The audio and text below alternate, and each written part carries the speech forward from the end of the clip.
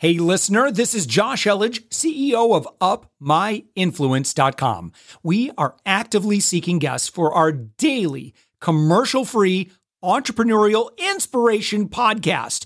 If you know someone who is doing 6 to 8 figures in business, send them our way. Just go to UpMyInfluence.com/guest.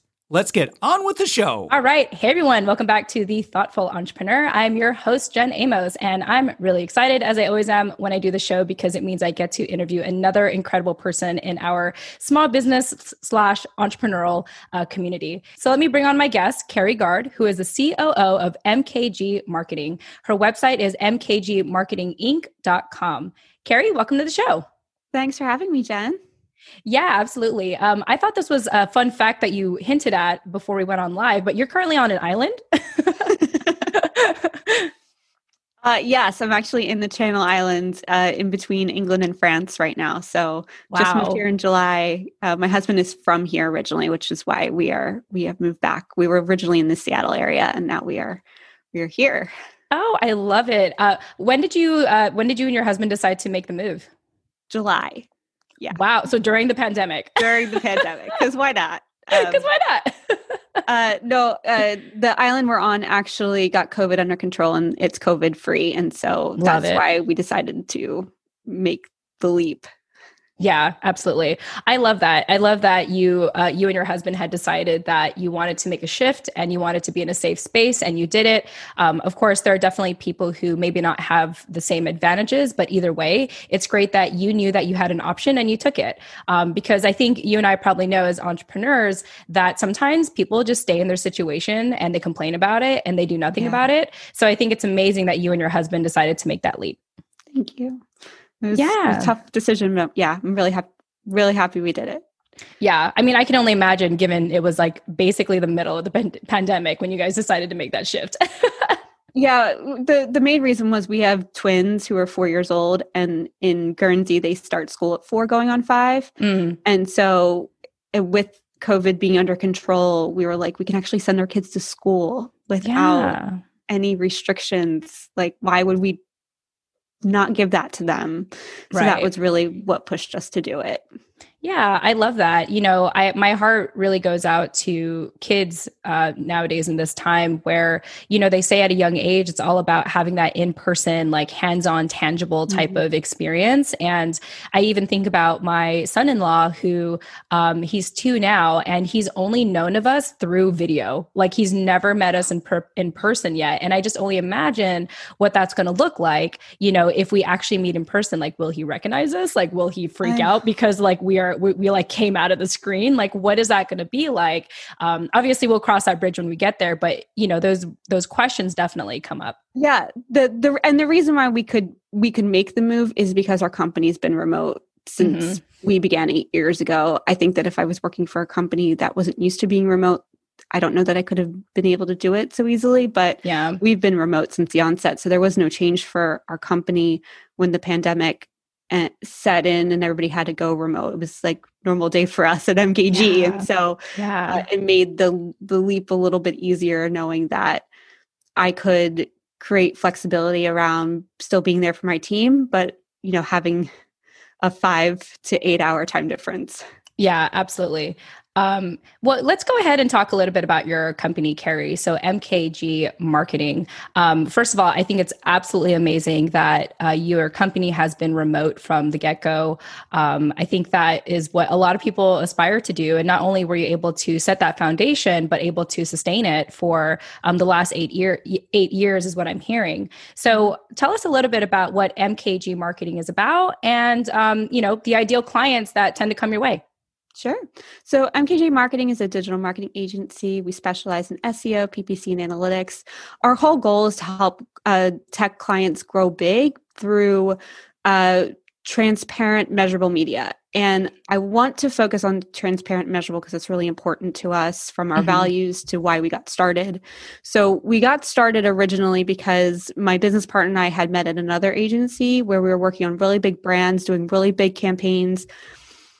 But at the end of the campaign, our clients would always ask, so like, how did we do? And how much money do we make? Like, well, it was an awareness campaign. And so we got you this much visibility. And they were like, but how much money did we make? We were like, right. We didn't measure that. And so we were like, we need, my husband had just gotten a job at Netflix. We were moving down to the Valley, and I was like, hey, Mike and I sort of had been brainstorming in the back of like, wouldn't it be cool to have a company that like only focused on like a company's bottom line and really helping them grow like, in terms of leads and money. And I was like, and I'm heading down to the Valley. So like, what better place to start than with tech? Like, let's go. And so we just headed down to San Francisco and started there. And, was really great to start with tech companies because they did have some of their funnel figured out from a measurable standpoint. And we could know we put $1 in one end and get it out the other. And so it was and then we've just been focused on that ever since, and making sure that people have and clients have their funnels really lined up and that you can really measure it from both an SEO and PPC standpoint. You don't want to just put money into a system and then not know if it's working. Like, you got to know that it's right. Yeah. I think you brought up something really important, Kerry, and it's that popularity doesn't always equal profitability. And I think that a lot of businesses, at least when in the early stages of trying to get online, they thought that if they got more, I think it also depended on the time that they went online, but they had this impression that, if I get more exposure, that's going to equate to sales, but that's not always the case. And unfortunately, a lot of digital marketing agencies, they primarily focus on visibility rather than profitability. And so, yeah, of course, every business is going to ask like, well, did I make money out of it? Like, did we profit from it? So it's really amazing that, you identified that very early on and realized like, hey, what people really want is to, do something with their bottom line. They want to see a return on investment. And there's a different way to do that other than just the surface level, like, oh, you got a lot of exposure, you got a lot of likes, you got, you got this much reach, et cetera, et cetera. Yeah. And I think awareness can come into play, especially once you've sort of established your foundation in terms of your funnel, in terms of your nurturing campaigns through email, in terms of what your assets are in, giving away, impertinent information to your audience to help, to bring them on board. Once you have that foundation and then you layer in, bottom funnel execution from SEO and PPC, then you will get to a stage where the awareness piece makes sense. And you need to then create demand now that you've captured all the people who already know about you. But you can't, you got to start first with a much smaller audience, hone in on what they need, hone in on that perfect funnel, layer in, how to get more people who look like them, and then go out to the greater public. You can't do it the other way around. You're just throwing money out the window. Right. Absolutely. Well, I appreciate you sharing that a little briefly and, a good reminder of how to really approach the internet. Can you give me just maybe like one or two sample clients that you're currently working on, that you're proud to be working with and are seeing the results of what, your main objectives are with MKG marketing? Yeah. We actually have one client, I'm going to hold their name, but if you're more curious, and I think we have a case study on the website, we've been with them for over 4 years now. And it was really, they're so my favorite because we started with them 4 years ago when they were just sort of out of that startup stage and they were just finding their feet from a marketing perspective.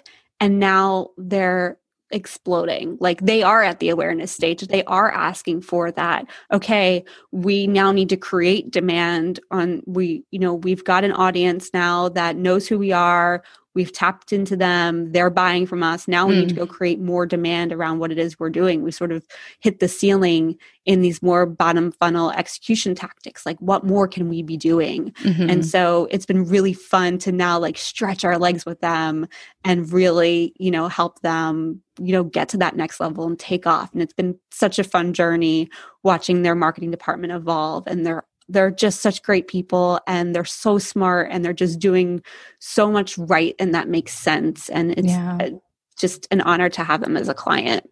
Yeah. Oh, that sounds amazing. It's one thing to like, work with a company that is doing good, and then to be a part of that, change and be a part of that progress must be very fulfilling.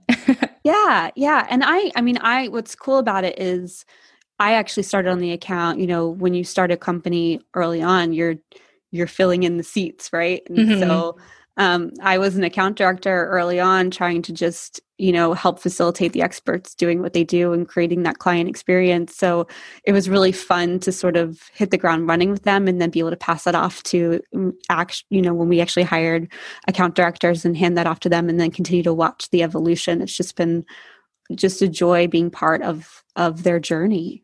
Yeah. Wow. That is amazing. And I love hearing every minute of it.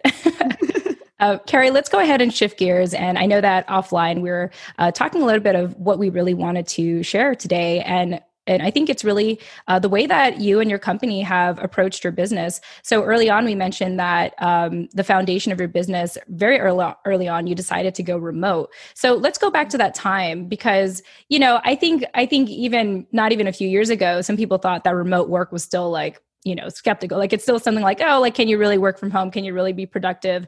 And so, going back 8 years, how did you decide as a company, like we want to be remote?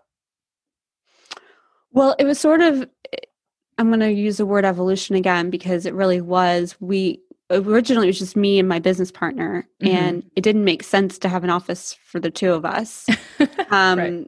And so he did end up getting an office, but it was very small and just for him, just so that he could like leave home, which I totally get. But for me, I'm a total homebody, so I was perfectly happy working from home.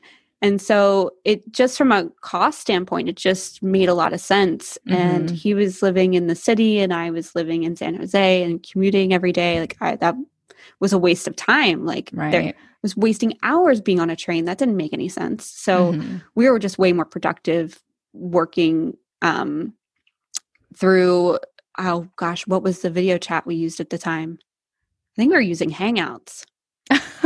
Wow. Yeah.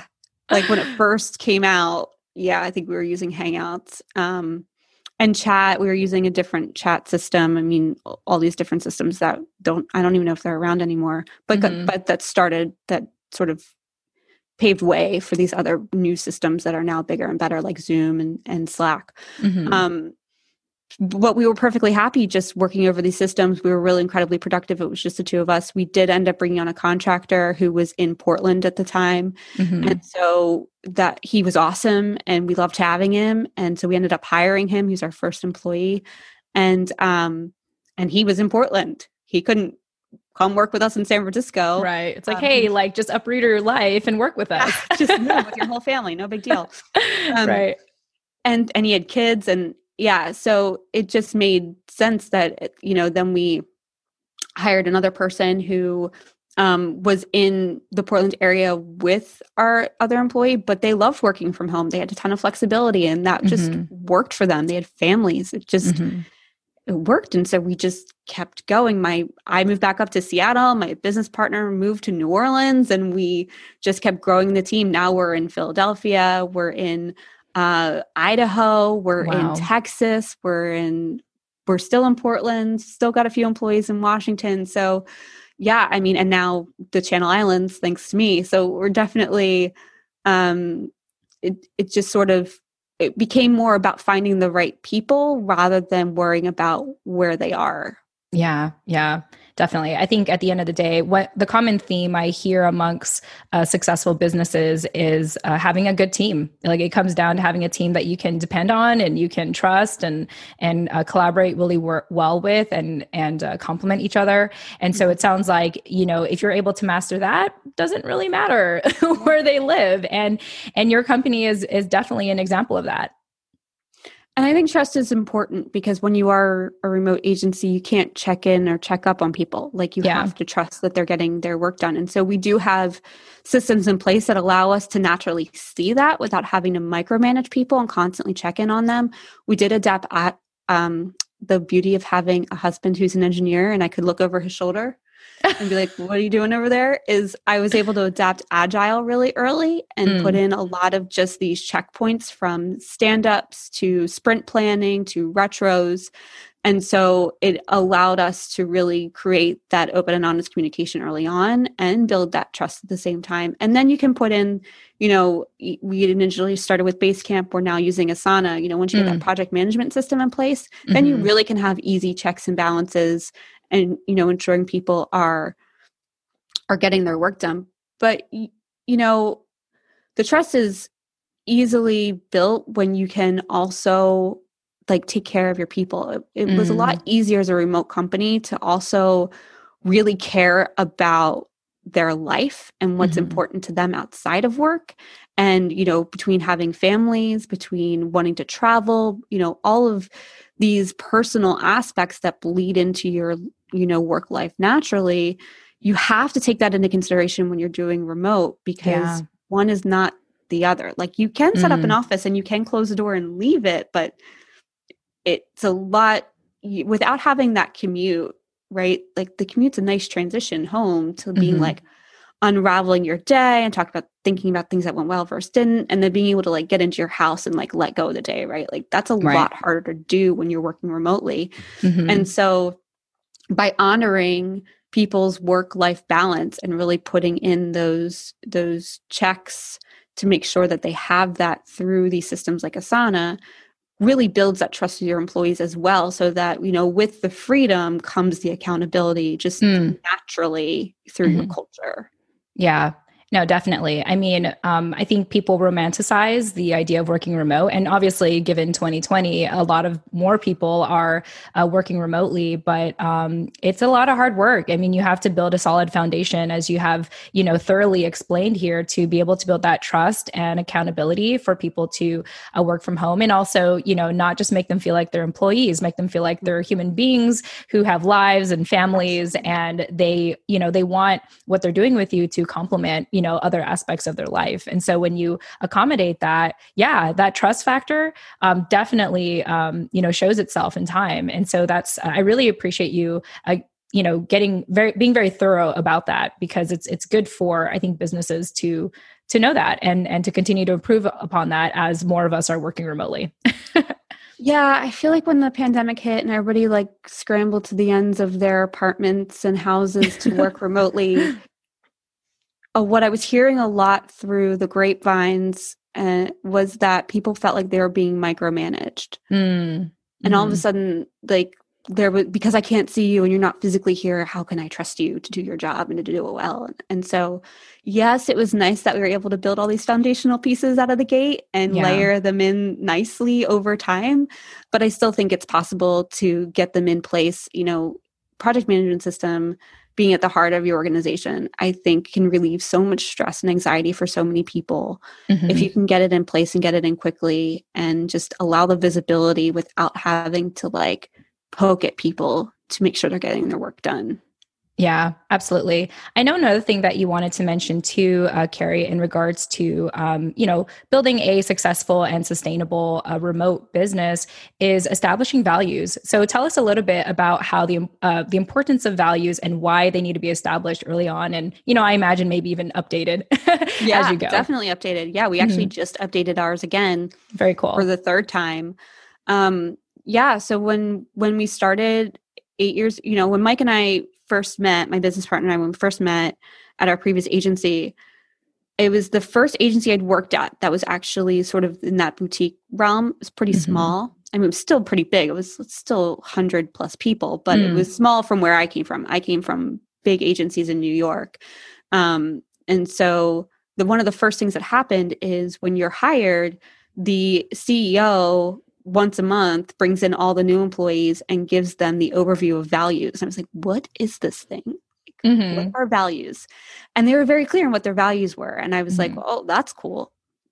I wasn't there long enough and I didn't interact with the company in a really deep way for me to really feel the values of the company. But I brought that with me when we left, and we're like, we need value. Like one of the first things we did when we left was, what are our values? And then when we hired people, it was like, well, do our values fit in with what they need? And does this still make sense? And so they've definitely evolved over the years, but our 3 values are people first. So making sure that we treat people as people, not just our employees, but our vendors, our partners, our clients. Like when the pandemic hit and our clients were trying to figure out how to work remotely, Mike and I were screaming from the mountaintops, like, race, grace and empathy for our clients right now as they are navigating this. Like, if they need something and we can give it to them, like whatever it is. I don't care if it's a bottle of wine to, showing them how to use Asana, like whatever they need, let's be there for them through this transition.